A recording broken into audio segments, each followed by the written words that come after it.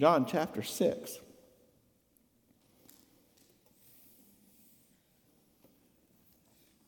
John chapter 6. Let's begin reading in verse 26. John chapter 6, verse 26. And Jesus answered them and said, Most assuredly I say to you, you seek me not because you saw the signs, but because you ate of the loaves and were filled.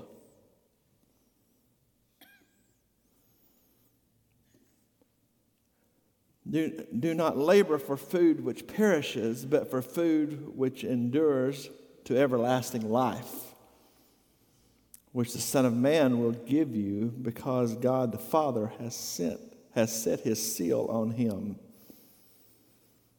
I had just a little moment there. You may have noticed that something flashed in my mind. I had a little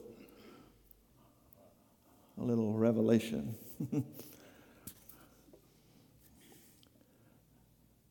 When he said, Most assuredly I say to you, you not seek me because you saw the signs, but because you ate of the loaves. We talked about that a little bit last week, but keep that phrase in mind. We'll get back to it in just a second. Then they said to him, What shall we do, that we may work the works of God? Do you ever notice that religious people, what they want to do is do something? Did you ever? That is the human condition. That is what do I do? That's the default of the carnal mind. What do I do? And Jesus answered and said to them, This is the work of God, that you believe in him who was sent. Now hear what he said. Hey, what shall we do to do the work that you do? And he said, Well, this is the work of God. The work is God's. Your job is to believe on the one he sent. Therefore, they said to him, What sign will you perform then, that we may see it and believe you? Now that connects back to that little spark I had just a second ago. They said, he said, you did not, when Jesus said in verse 26, Most assuredly I say to you, you not seek me because you saw the signs, but because you ate of the loaves. Now, don't forget what just happened. It's been a few weeks, but don't forget what just happened. He just took barley loaves and fishes and divided it among thousands of people. That's pretty impressive, isn't it? And they ate. I mean, he said, it's just people who ate, because he said, you didn't come because you saw. You came because you ate.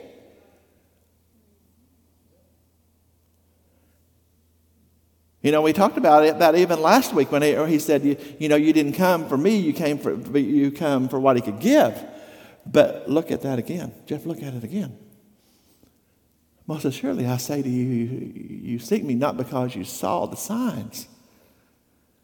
They ate of a miracle and never saw it. They didn't see the miracle.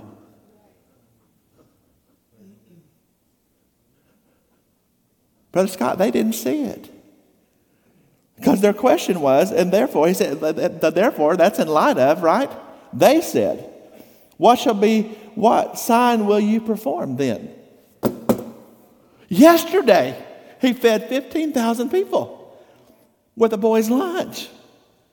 And they saw it. They were there. They ate. What sign will you perform then? He said, you didn't come because you saw the sign. You came because you ate. And how do I know that that's what it's talking about? Because keep reading. Keep reading, unless you think I've lost my mind. Keep reading. What will be the sign you perform then? We saw that we may see it and believe you. Now think. He just fed thousands.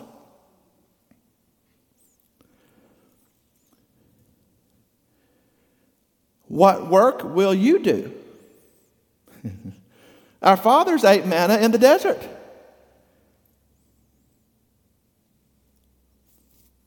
And it is written, he gave them bread from heaven to eat. They just ate bread from heaven the day before. Literally. You think that bread was from that boy's lunch? They just had bread from heaven from his hand the day before. And they said, he said, you didn't come because you've seen the sign. You came because you ate. And they said, therefore, what sign shall you do for us then, that we may see it and believe? Interesting. Look, it's in there.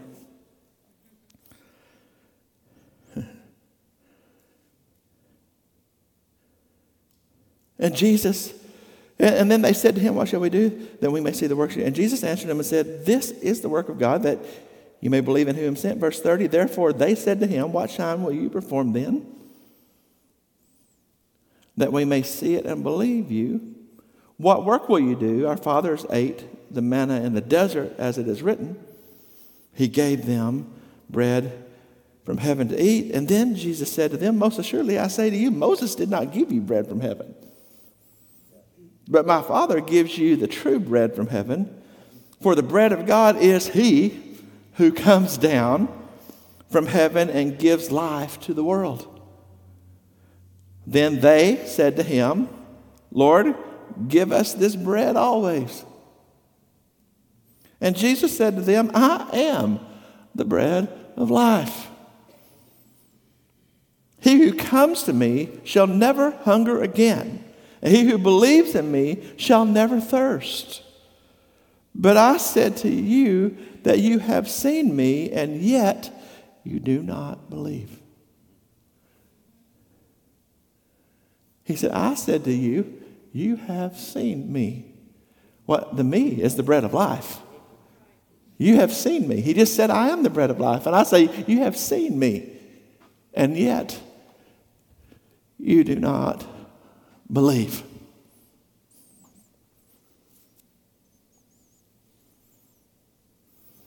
All that the Father gives me will come to me. Let me read that again. All that the Father gives me will come to me, and the one who comes to me, I will by no means cast out.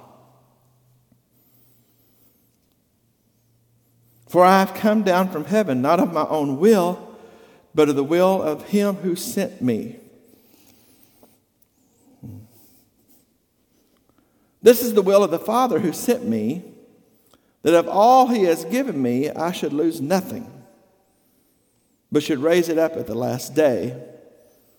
And this is the will of him who sent me, that everyone who sees the Son and believes in him may have life everlasting.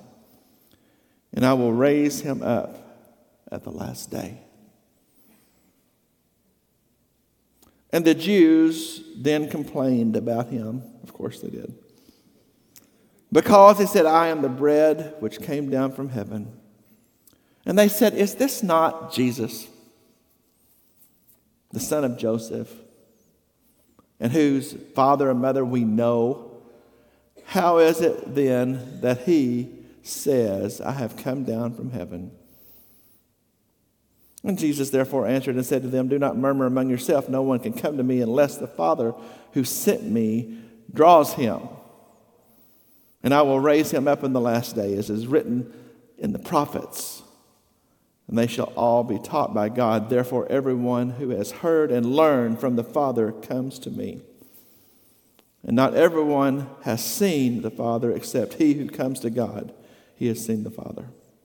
Most assuredly, I say to you, he who believes in me has everlasting life. I am the bread of life. Your fathers ate manna in the wilderness and are dead.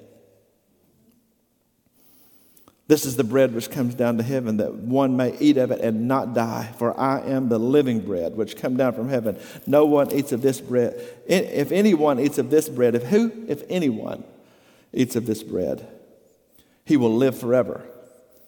And the bread that I shall give is my flesh, which I shall give for the life of the world.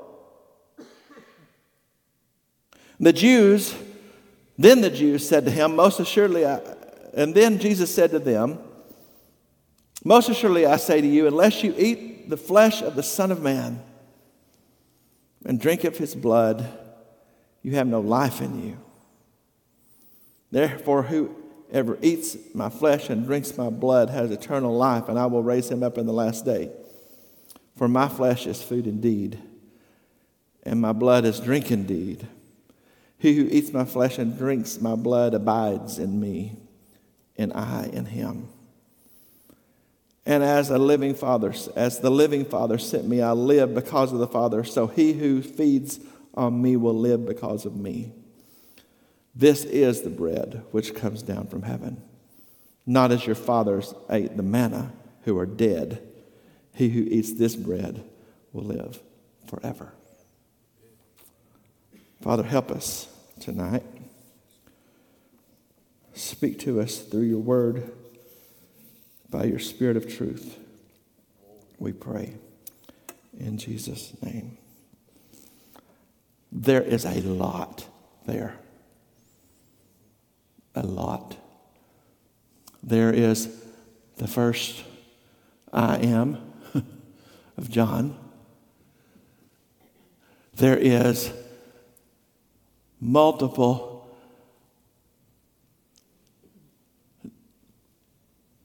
doctrines established and or disputed in that passage.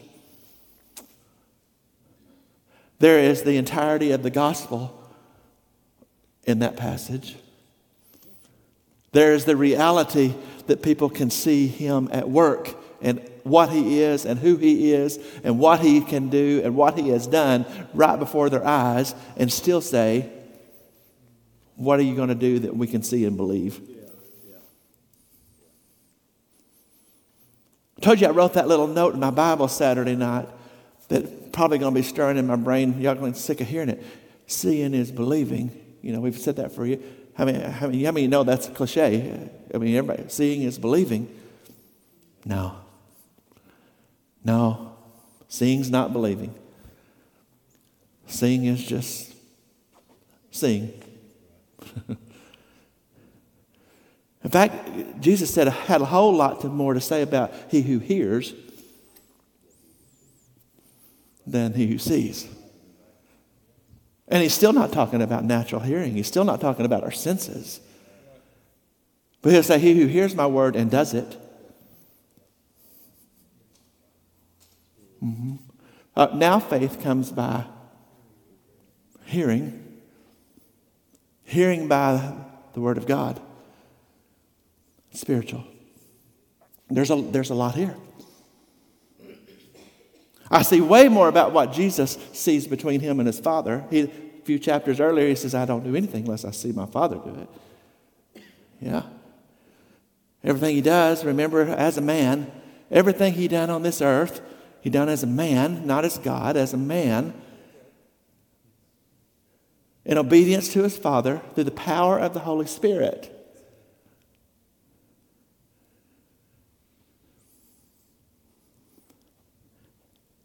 Seeing is not believing.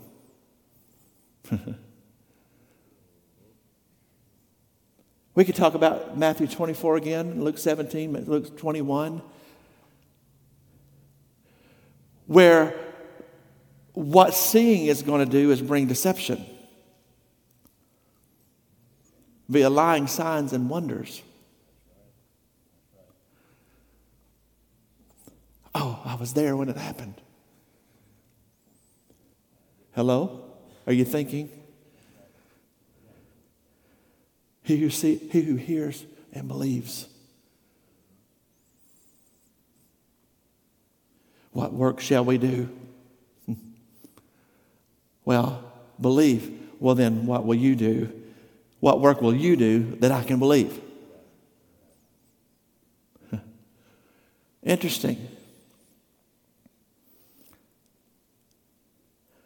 Now, I want you to ponder it again because I've already thrown it out there. Can you really imagine that you were just in a crowd of thousands the day before? It's getting late. You've been there all day. You have nothing to eat. They search everybody. You go look at the scripture. They went among the people. They went to find, there's nothing here save a few loaves of bread. They knew. And then it starts cranking out. And it says they all ate their fill. Remember? That's what I told you last week. They all ate as much as they wanted. Some would have eaten more. Some would have eaten less because you can have as much as you want.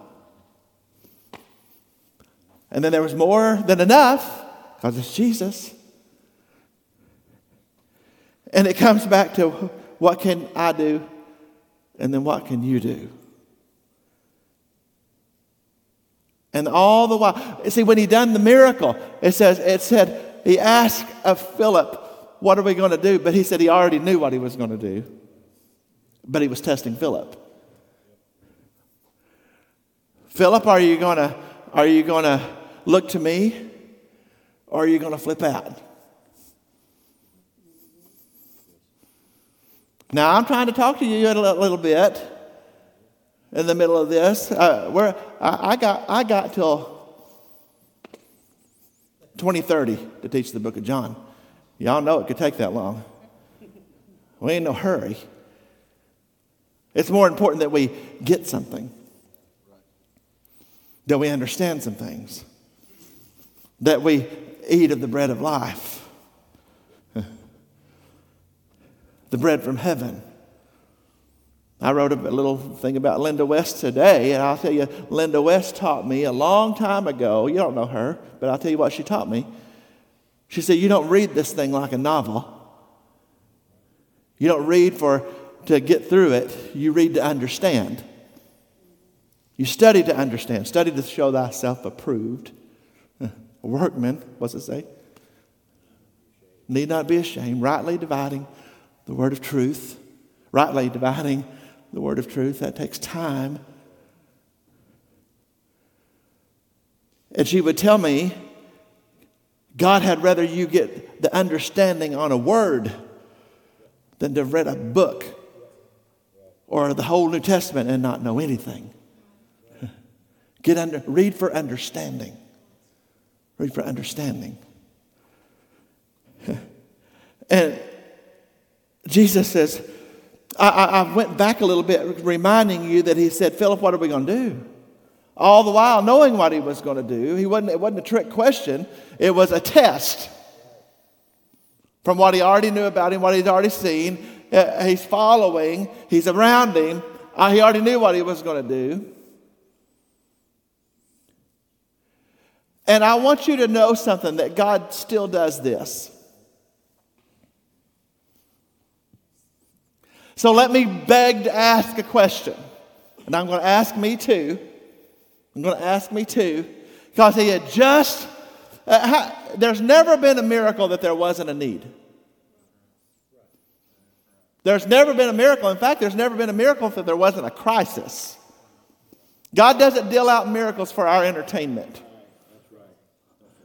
That's one of the problems with the goofball charismania world, as God's doing miracles for like a circus, and God has never done miracles for the entertainment value. I got news for you. He really doesn't even do miracles for you and me. He does miracles for us that he be glorified, and I get the benefit of the miracle. But there's never been a single miracle that there wasn't a need, that there wasn't a crisis. Ever. There was a crisis. Thousands of hungry people.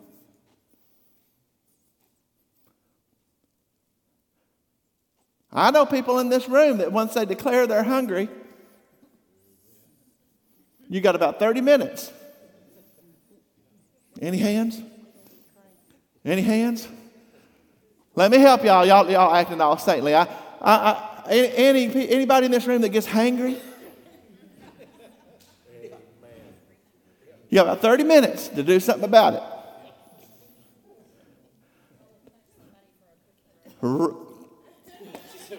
It's that low carb thing you're doing. Yeah. Let me fix you some biscuits. Some biscuits and honey. Now think about 15,000 people. It was a crisis. And the miracle worker was there. And they saw it and they partook of it. And then but they didn't see it. So I've come to a question for all of us, because we all come to crisis places. Anybody in here that's never came to a crisis place this week? Don't be lying. All liars have their place in the lake of fire. You ever come to a crisis place that you... Have you ever been in the place where if God didn't come through, it wasn't going to happen? I mean, for real. Now, you were lost. If God didn't come through and He did, you would be hopelessly lost. So if you don't have anything, but in this natural world, they were out of food. This is a practical need, a practical crisis, not a spirit. It was a practical crisis. Have you ever been there?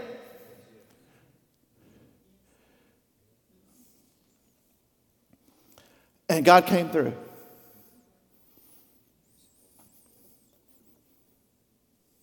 That's supposed to build our faith.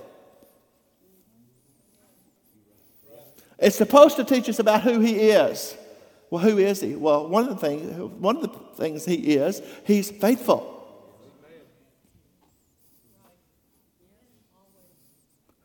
So, the next time a crisis comes,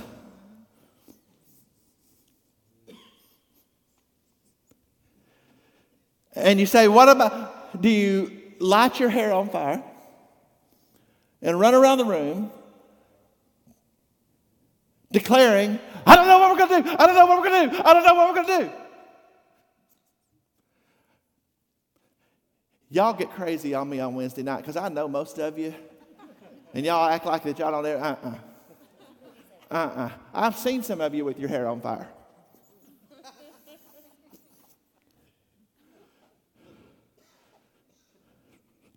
You're the one looking at me. I've seen me with she set my hair on fire. That's why I don't have as much as I used to.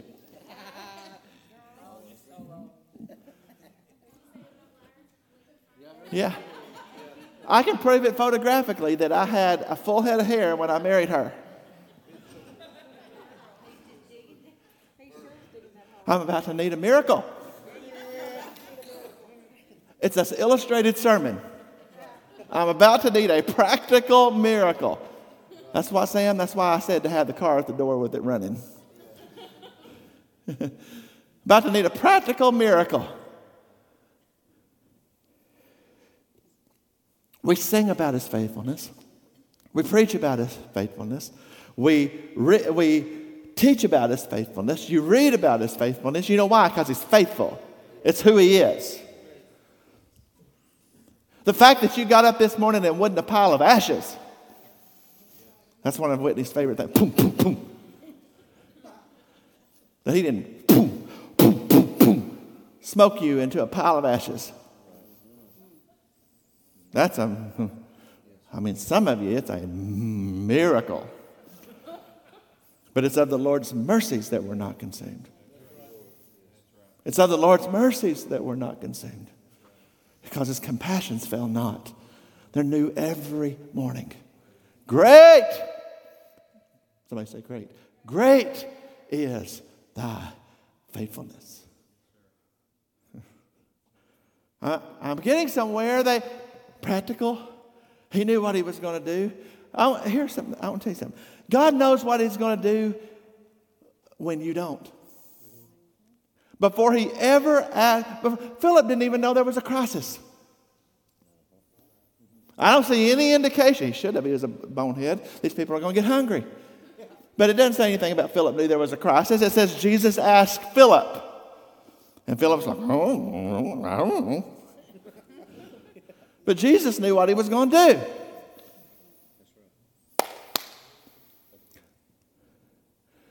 So he says to Andrew, what are we going to do? I don't know what we're going to do. He said, man, if we had 300 denarii, if we had a year's salary, it wouldn't even buy enough bread to give these people a little bit of food, much less feed them. I don't know what I'm going to do. Huh? He already knew what he was going to do. So what was his point? Anybody want to venture a guess? What was his point? This wouldn't. We're reading a little bit about the religious people here. We're reflecting on what they're even talking about.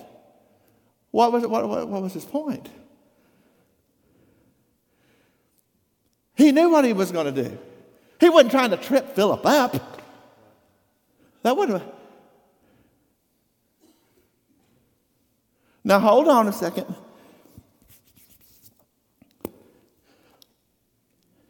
James says that God doesn't tempt any man. No man's tempted of God. I'm talking about tempted to sin. I believe God absolutely tempts us to do right. I'm talking about tempted to sin. That's what he's talking about. No, God doesn't tempt anybody to sin. He's not out trying to destroy people in sin.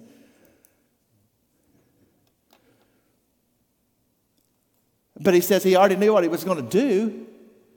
And he said it was a test. So what?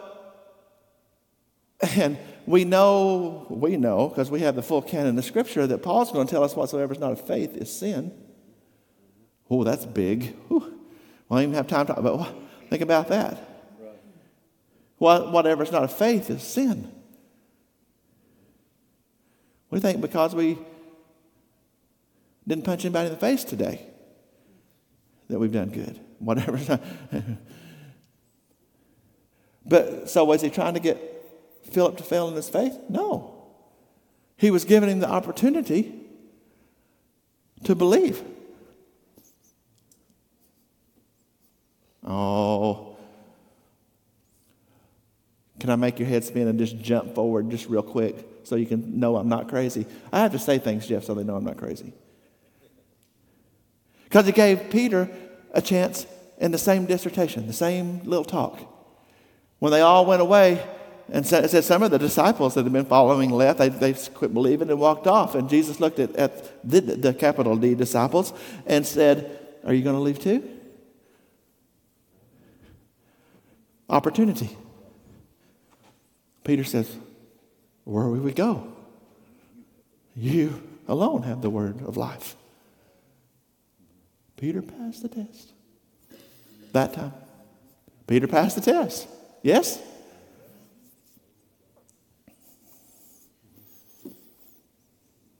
Back to us. He saved you. Many of us, some of us, your deliverance was so obvious and so public that everybody knows your story. He saved you eternally. He delivered you from insane bondages. I come back to you because everybody knows you're the best right now. You couldn't do it. I want to tell you something, Duel. I'll tell you because this is where I'm going. And I'm going to kill you if you come in here with your hair on fire. And I'm going to tell you why. Yeah, you ain't got nothing to spare. This is why I'm telling you. He don't mind that I pick on him a little. He saved you in an incredible, absolutely stunning way, and delivered him from years of unbelievable meth addiction that nobody should have lived through. You shouldn't be sitting there. The grace of God. And not over a 6-month time or a year time or 3 years time. Or, boom, just like that. Just boom. He was dead and then he was alive. He was lost and then he was found. He was an addict and then he was free. Just like that. Just like that. Just like that. Boom. If he never, listen to me, if he never does another thing for you, ever, that's enough. That is enough. But but the thing about it is, he's more than enough. He's more than enough. That's the thing about it. This is literally like if Duel would come in the next day and say, well, I know that I was dead, now I'm alive.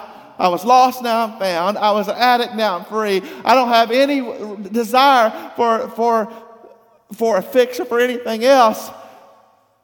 But what are you going to show me today? What are you going to show me today? Or get a little bill due.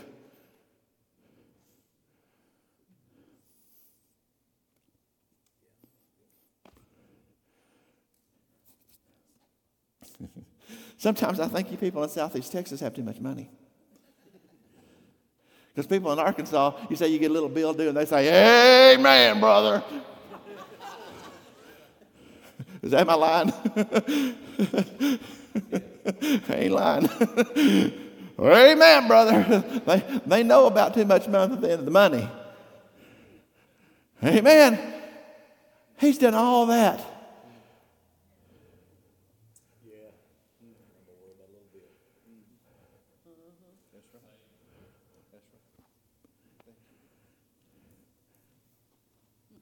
I don't even have to say it.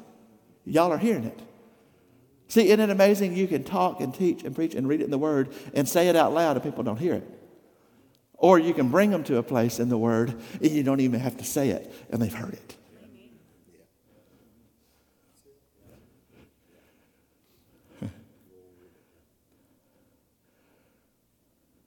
What are we going to do about that? I don't know. You know why I say I don't know? Is it because I don't care? Flip it? Don't, whatever? I've been accused of that. Don't you even care? Well, yeah. Well, yeah, I don't know. You can ask me all day long, and we can all lose sleep over it, and we can all, but I still don't know. But I read to you that before they even knew they had a problem,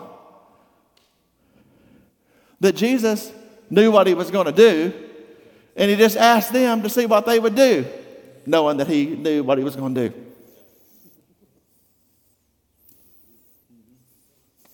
It's good teaching. It's good teaching.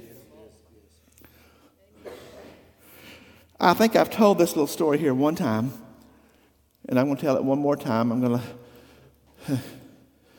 I hesitate because people take things the wrong way sometimes, but I want to give you a really practical example. One time back home, there was a lady that in our church that everybody knows and loves. Still know her and love her. She was in ministry and just a precious person. But they were at a crisis in their life financially. And I don't suppose that anybody knew it. I didn't know. But they were at a crossroads in their life. I didn't know that. And about 2 months before this occasion, it was one of those middle of the night things that, it's probably my fault that the Lord has to deal with me in the middle of the night. I talked about this earlier in staff meeting. I said I want to tell him to stop dealing with me in the middle of the night, but I wouldn't dare.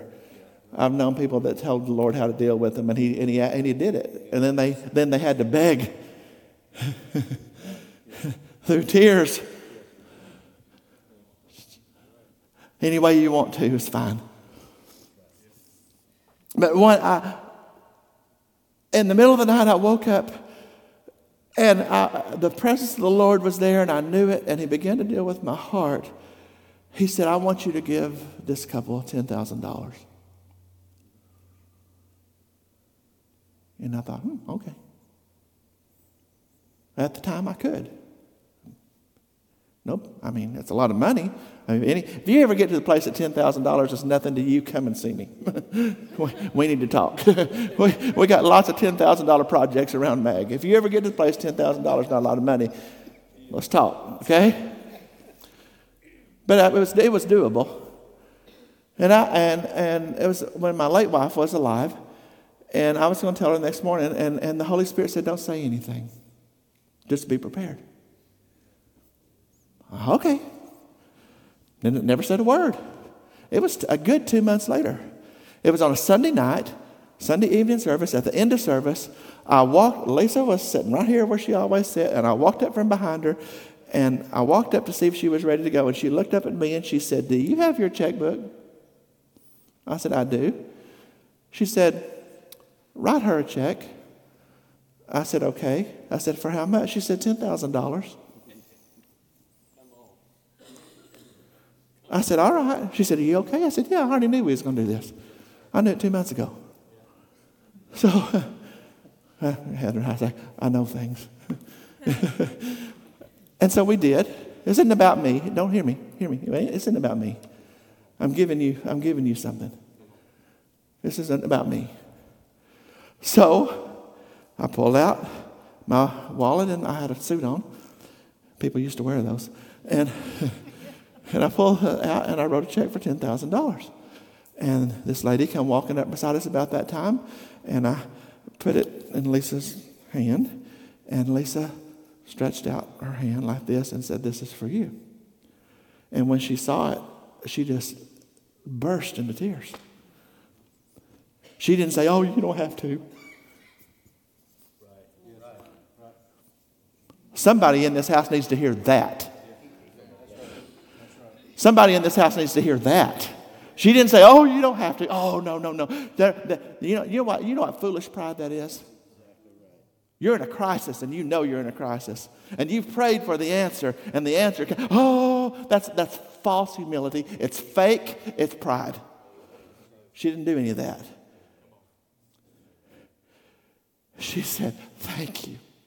Thank you. Thank you.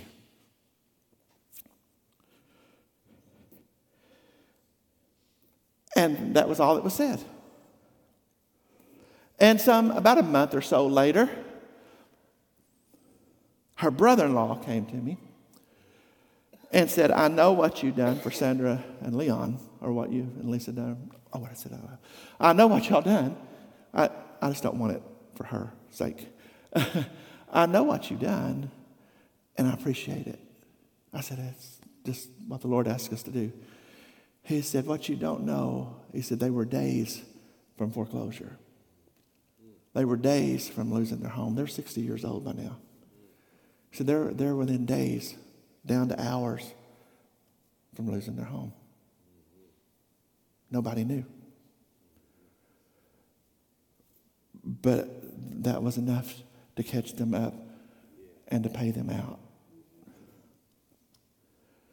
Never said a word. Sometime later, we were walking across the parking lot, leaving. And she was coming across the parking lot, coming towards me. And she was just going to her car. She was parked right there, and the Spirit of God spoke to me and said, tell her. Because I thought, I'm going to resolve. I mean, this is just something you do. You don't go around talking about it and bringing it up and throwing it in the face. Right? And she don't know that I know at this point. No, back up. Hold the phone. I didn't know. Sorry. I didn't know. So it was just as much news to me. She's come across the parking lot, and the Spirit of God said to me, tell her that before you ever knew you had a problem, I had an answer. He said, tell her that. Tell her before you ever knew you had a problem, before you were ever in a crisis, before you even had knowledge of it. So what's he saying? And before you ever were behind the first day. You hear me? Philip, he tested Philip. He knew what he was going to do.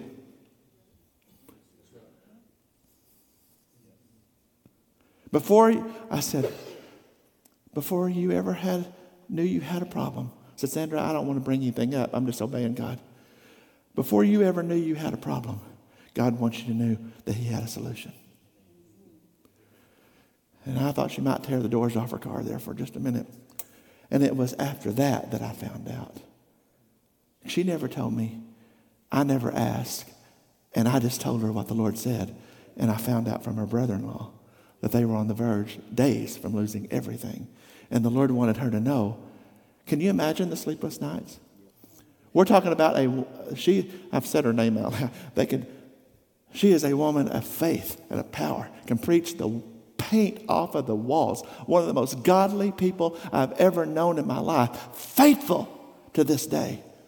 It wasn't because she was not faithful to God. It was, I cannot begin to explain why they were there. But God already had a plan. And what am I talking about tonight that we've looked into here? That before Philip even realized there was a crisis, Jesus had a plan. And now this is all over, and the religious leaders were all there. And they were there, they ate. They didn't see the miracle. And what can we do to do what you do? They saw something because they wanted to do what he did, but they didn't see the miracle. What do we do to see? What do we do? He said, believe. Believe. Well, what are you going to do? What are you then going to do that we can see and then believe? If they couldn't see that and believe, what were they going to see and believe? And what I brought you to this place to ask you, Duel, if you saw him, Mama, you saw it because you prayed it in. You saw him hope. He saved a hopeless wretch. Me too. His is just fresh and demonstrative and right in front of you. Incredible. We saw it. Hey, by the way, y'all saw it. Delivered you. You saw it. You experienced it. You can testify that there was no drying out, that there was no detox, there was no anything. We're not talking about a little dope here. We're talking about enough dope to put a horse down every day. Am I lying? Am I stretching it? It's a lot of dope. Boom.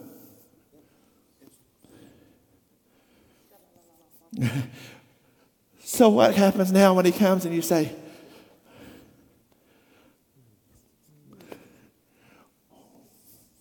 what are you going to do for me today that I would believe?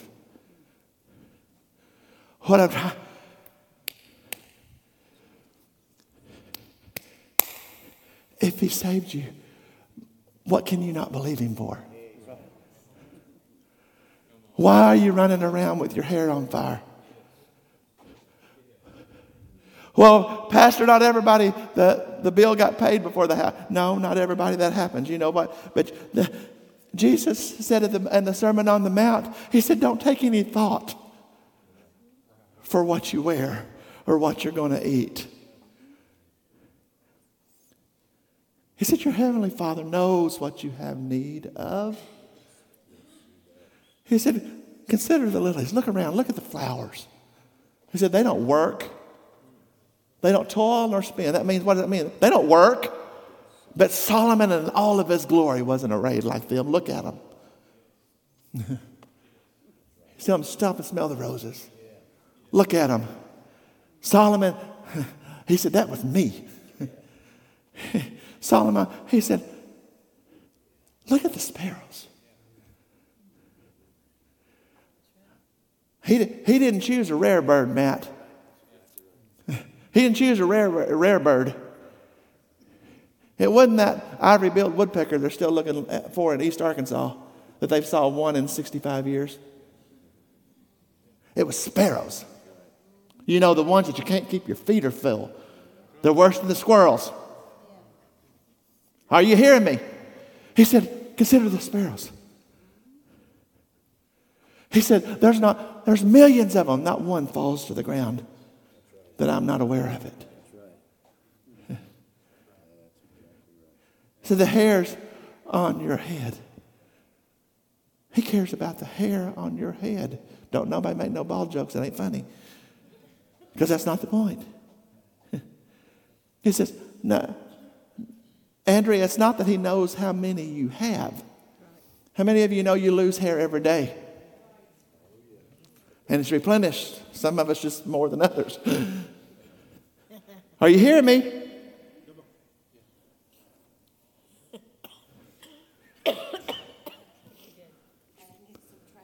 Hear me. Hear.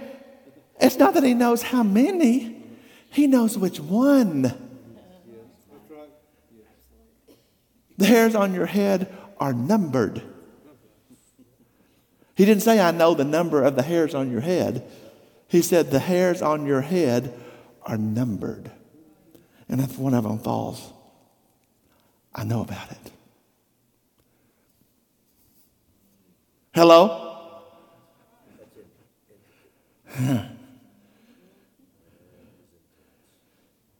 How are we going to do this, Pastor?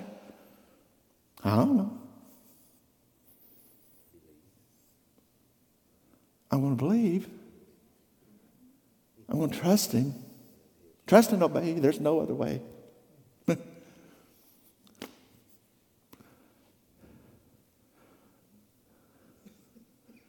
When you walk with the Lord, help me in the full of his word. What glory he sheds on our way. Something like that. If we do his good will, he abides with us still. And to all who will trust and obey. Trust and obey. For there's no other way to be happy in Jesus but to trust and obey. Yeah?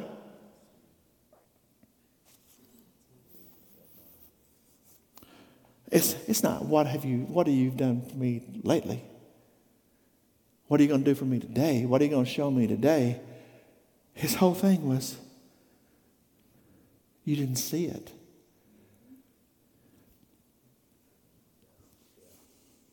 It's not who sees. Seeing is not believing.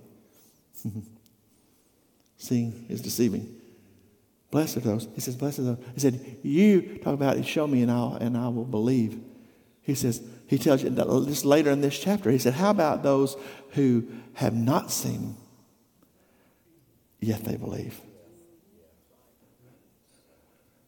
How about when just take him at his word? Take him at his word. Take him at his word. Proverbs chapter 3. Let mercy and truth not forsake you. Write them on tablets. Bind them around your neck. Trust in the Lord with all your heart. And lean not to your own understanding. In all of your ways, acknowledge him, and he shall direct your path. He never asked us to be understanders.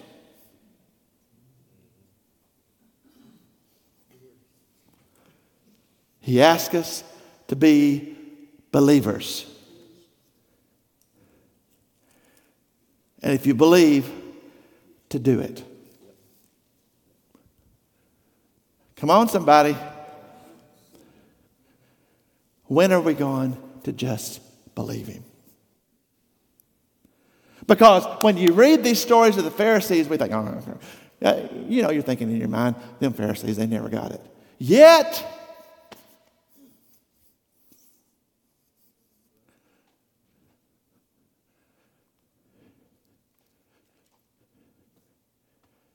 you ain't sleeping because you're trying to figure out how it's going to happen.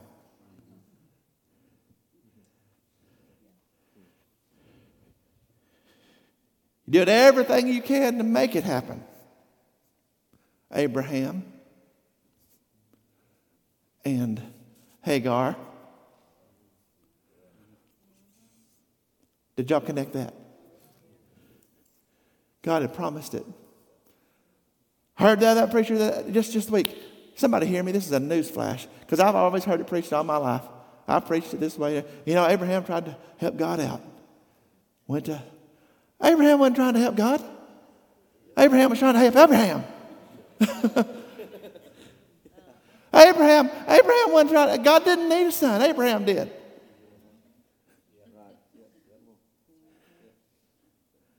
God wasn't doubting this promise. Because God already knew that he was not a man that he should lie, nor the son of man that he should repent. That what I say I will do it. He wasn't helping Abraham. He wasn't helping God. He was helping Abraham. When Abraham helped Abraham, Abraham got a headache that we're still dealing with. Don't be mad at Hagar. Hagar didn't do anything wrong.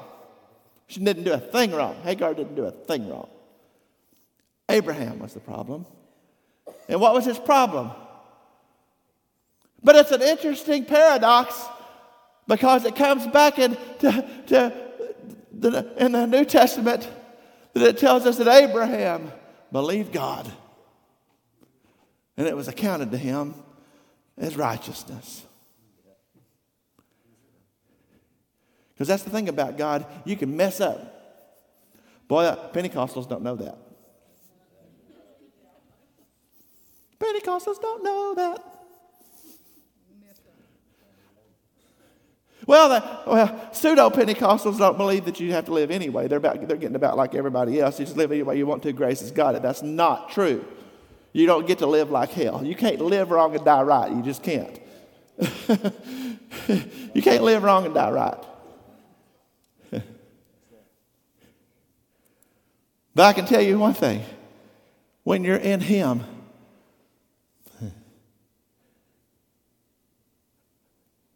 when you mess up, if you'll get up. That's right. I didn't say if you mess up. I said when you do. When you mess up, if you'll get up. If a man falls 7 times, what's it say about that?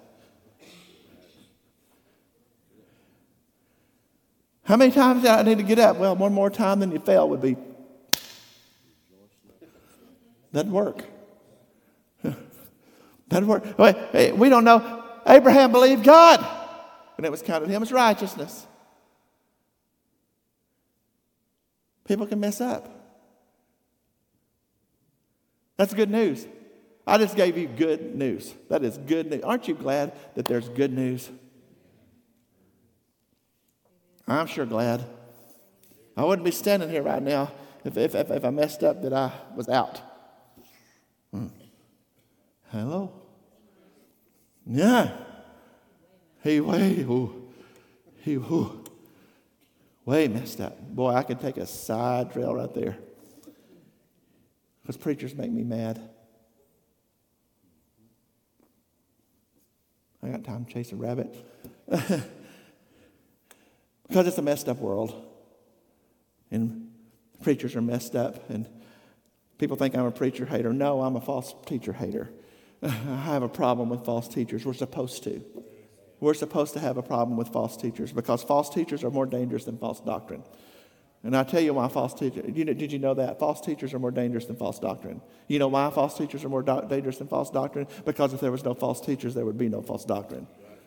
They are the perpetuator of false doctrine. And we got all these people. We're not supposed to say anything anymore. Not supposed to tell you who the perverts and the wolves and the. It's not talking about people who have personal faith. David failed God. David failed David. David failed God. David failed his wife. David failed his kingdom. Not just with Bathsheba. Wouldn't have been a Ziklag if David hadn't have failed his people. But we're not supposed to, Scott, we're not supposed to say anything. You'll never hear me say anything about somebody's failure when they get up. You know why? Because they got up. That's what they're supposed to do. We're not supposed to say, do you know, they have you believe, oh, you're not supposed to say anything. Don't call them out. Well, they have a problem with Jesus. You got a problem with Paul. You got a problem with Jude. You got a problem with Peter. You just got a problem. But because did you ever think, have you ever stopped and thought that every person that we know their story of failure, whether they were redeemed or unredeemed, he wrote it down and we're still talking about it? Did you ever think of that? Did you ever think of that? David, this man after God's own heart, that it was a disaster what David done. Baby died. His daughter got raped by his son. His other son killed that son because he raped his sister. His other son decided to try to take the kingdom from him, and David was on the run for his life for years. And then this son, as he's pursuing David, gets hung up in the trees and it kills him. He said, because the prophet said, he says, God's going to spare your life. He said, but bloodshed will never leave your home because of what you've done. Did David get away? David had been after God. David got away with it. Oh, please. Please. It was tragedy because the consequences were tragedy. But the redemption was glorious. It still is glorious. But you know what? Every one of us are still reading Psalm 52. Wash me, purge me, cleanse me, remove not your presence from me. Restore unto me the joy of your salvation, and I will live. We're still reading about it. We're still talking about it. We're still naming it. I got a problem with anybody that wants to let the wolves roam around the people and not tell them who they are. Because it's not scriptural. Oh, I could get real personal right now. Real personal right now. But I won't.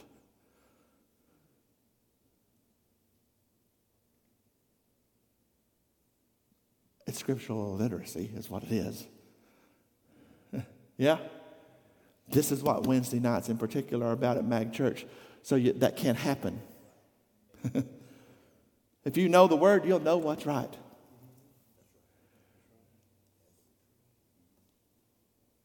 If you know the word, you will know what to do. If you know the word.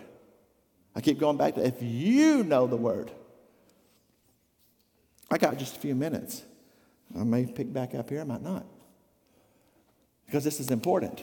It always comes down. This is why we do this. This is why I walked you through. I doubt most of us knew that the second occurrence of multiplying loaves and fishes was about the bread of life. It was a testimony, because we tend to read that separately and not keep reading, that it was a demonstration to his disciples and to the religious people who didn't even see it. They ate of it, but they didn't see it. They didn't show it. Well, what are you going to show us today that we could believe? Everybody say, a believer should have discernment. This is important. So please give me your attention for a few minutes. A believer should have discernment. And discernment is not a gift of the Spirit. Boy, that knocked your hat in the creek. The gift of the discerning of spirits is not discernment. And discernment is not a gift of the Spirit. Discernment comes from knowing the Word, comes from knowing what's true. If you know that thy Word is truth, forever, O Lord, thy Word is settled in heaven. It never changes. It's not ambiguous. It's not relative. It's settled in heaven. Heaven and earth will pass away, but your word will never pass away. You can count on his word. If you know his word, you know what's true. And if you know what's true, you will instantly recognize a lie. That's discernment. Discernment comes from knowing what? Discerning comes from knowing what's true. Every believer should be discerning. That's why I can say such scriptural illiteracy in the church today, because if the church knew the word, they wouldn't be falling for gold teeth and gold dust.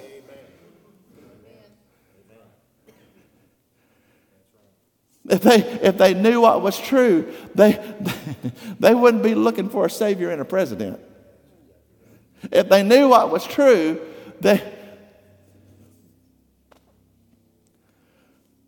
boy, I think I'll just say it on record. I'm not bragging. I'm talking about knowing the word. Y'all know about this mess that's going on with all the Chi Alpha missionaries and stuff, and all these sexual predators that found their way in all the situation. The first one to get arrested, I mean, I can say it. It's when Will Robertson got arrested for molesting his own children. A Chi Alpha leader taking his own children to the pervert and molesting his own children. In fact, he adopted a child that they were his from the beginning. You with me? You with me? Will Robertson was one of the first missionaries I met when I moved to South Texas. Within the first 3 or 4 months, he called me to go to lunch. And when I go to lunch with a missionary, whether we're supporting them or not supporting them, whether we're going to pick them up or not pick them up, I always have a check in my pocket if I have lunch with them, just to give to their cash fund, whatever. Usually $500 or $1,000. That's what it usually is. Just tell you. That day I had a $1,000 check in my pocket. We were already supporting him. I met him over there when Tuffy's was still open. I had lunch with the man. I said, "It was nice to meet you." Walked out, got in my car. When I got back to the church, I put the check on Katrina's desk. I said, "Void that check and drop him from our support." There's something wrong with that man. There's something wrong with him. I'm not taught, because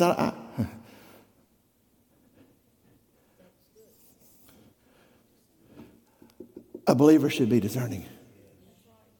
They should be able to listen over that long of a conversation about a guy that's supposed to be the guru of reaching students for the Lord, and he won't look you in the eye, and he has no desire to talk about true ministry or the true Word of God or anything like that. It's just, and not only that, he was weird. Now, weird don't disqualify you. There's a lot of people that wouldn't be in ministry if weird disqualified you. But it didn't help nothing.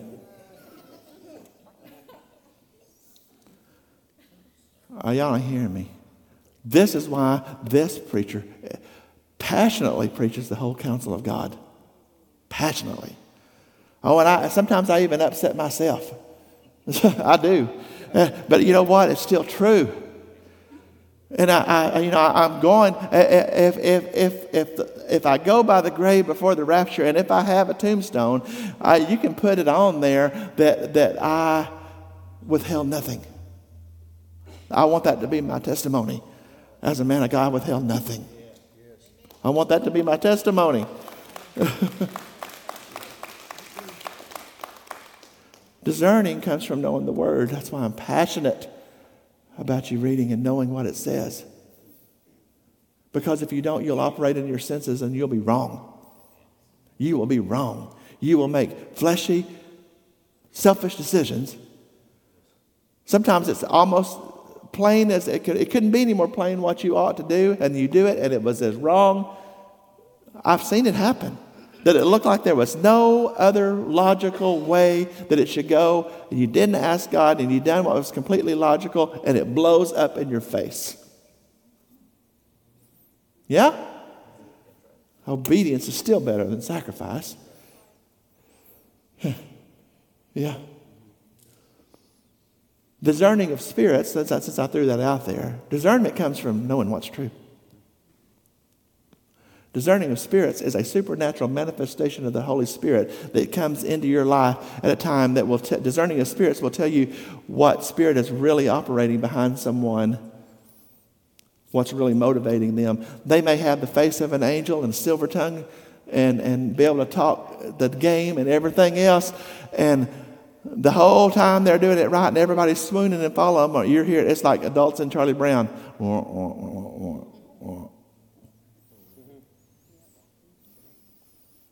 You say, and you're thinking, everybody thinks this is the godliest man alive. For 20 years, that pervert operated in all over and the mantra was he was the godliest man alive, and not one person in all that leadership in 20 years picked up on it. I get in trouble one of these days for saying that. I don't care. It's true. Discerning of spirits is a supernatural manifestation of the Spirit that comes for you to know what you're dealing with. When it looks good, sounds good, smells good, tastes good. It's when, gentlemen, it's when you were young and she came in looking like the woman of your dreams. She looked like everything you ever wanted. I've seen a lot of people marry everything they ever wanted, and by dark they were a devil.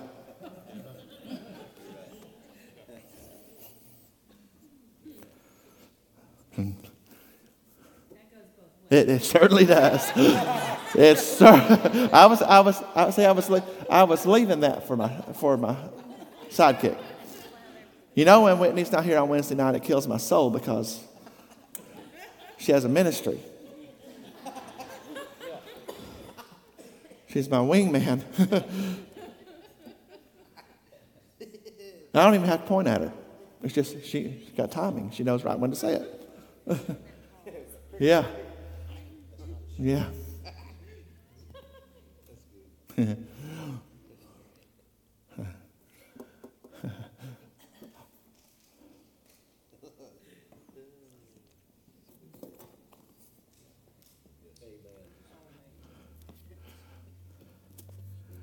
They missed it. They ate of the miracle, of an impossibility, and they still missed it. Show me and I'll believe. No, you won't. No, you won't. No, you won't. Believe, and he'll show you. You can trust him. At the end of all this, it's time to wrap it up. At the end of all this, I didn't say none of that. At the end of all this,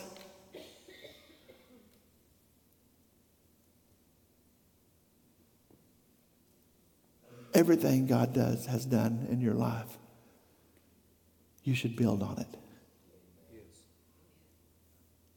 You should build on it from salvation on, because you've already seen him do.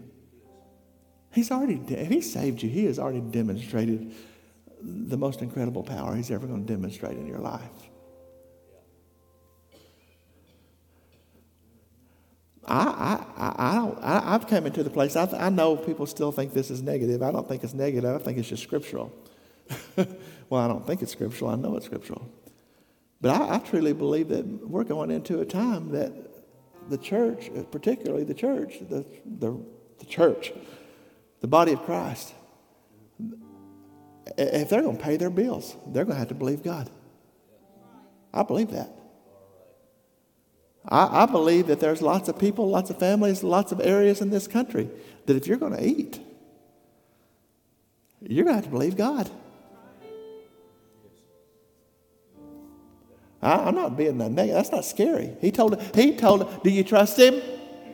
Do you trust him? I mean, I preached a scorcher Sunday, but it's true. Yeah, the question, do you trust him? Because he told us that all these things, that stuff is in there, by the way. That's why I'm preaching it. It's in there, and it's where we're at. And he told us, he said, this is what's going to happen. Now don't worry about it. That's what he says. He said, if you're mine, you don't have anything to fear. It's not negative. He said, if you will trust me, he's telling you literally, this is going to happen, this is going to happen, this is going to happen, this is going to happen. It's going to be something else. But to those who fear me, to those who love me, you don't have anything to worry about. And I believe that this is where we're at. We are literally going to come to a time to be the church that we're going to have to imagine that. To be the church, we're going to have to trust God. Imagine that. Makes me want to say, who would have thunk it? Who'd have thunk it? Who'd have thunk it? But you know what? He that dwelleth. You know when it gets rough and it gets bad, I can start remembering that he that dwells in the secret place of the Most High shall abide under the shadow of the Almighty. I will say of the Lord, he is my refuge. He is my God.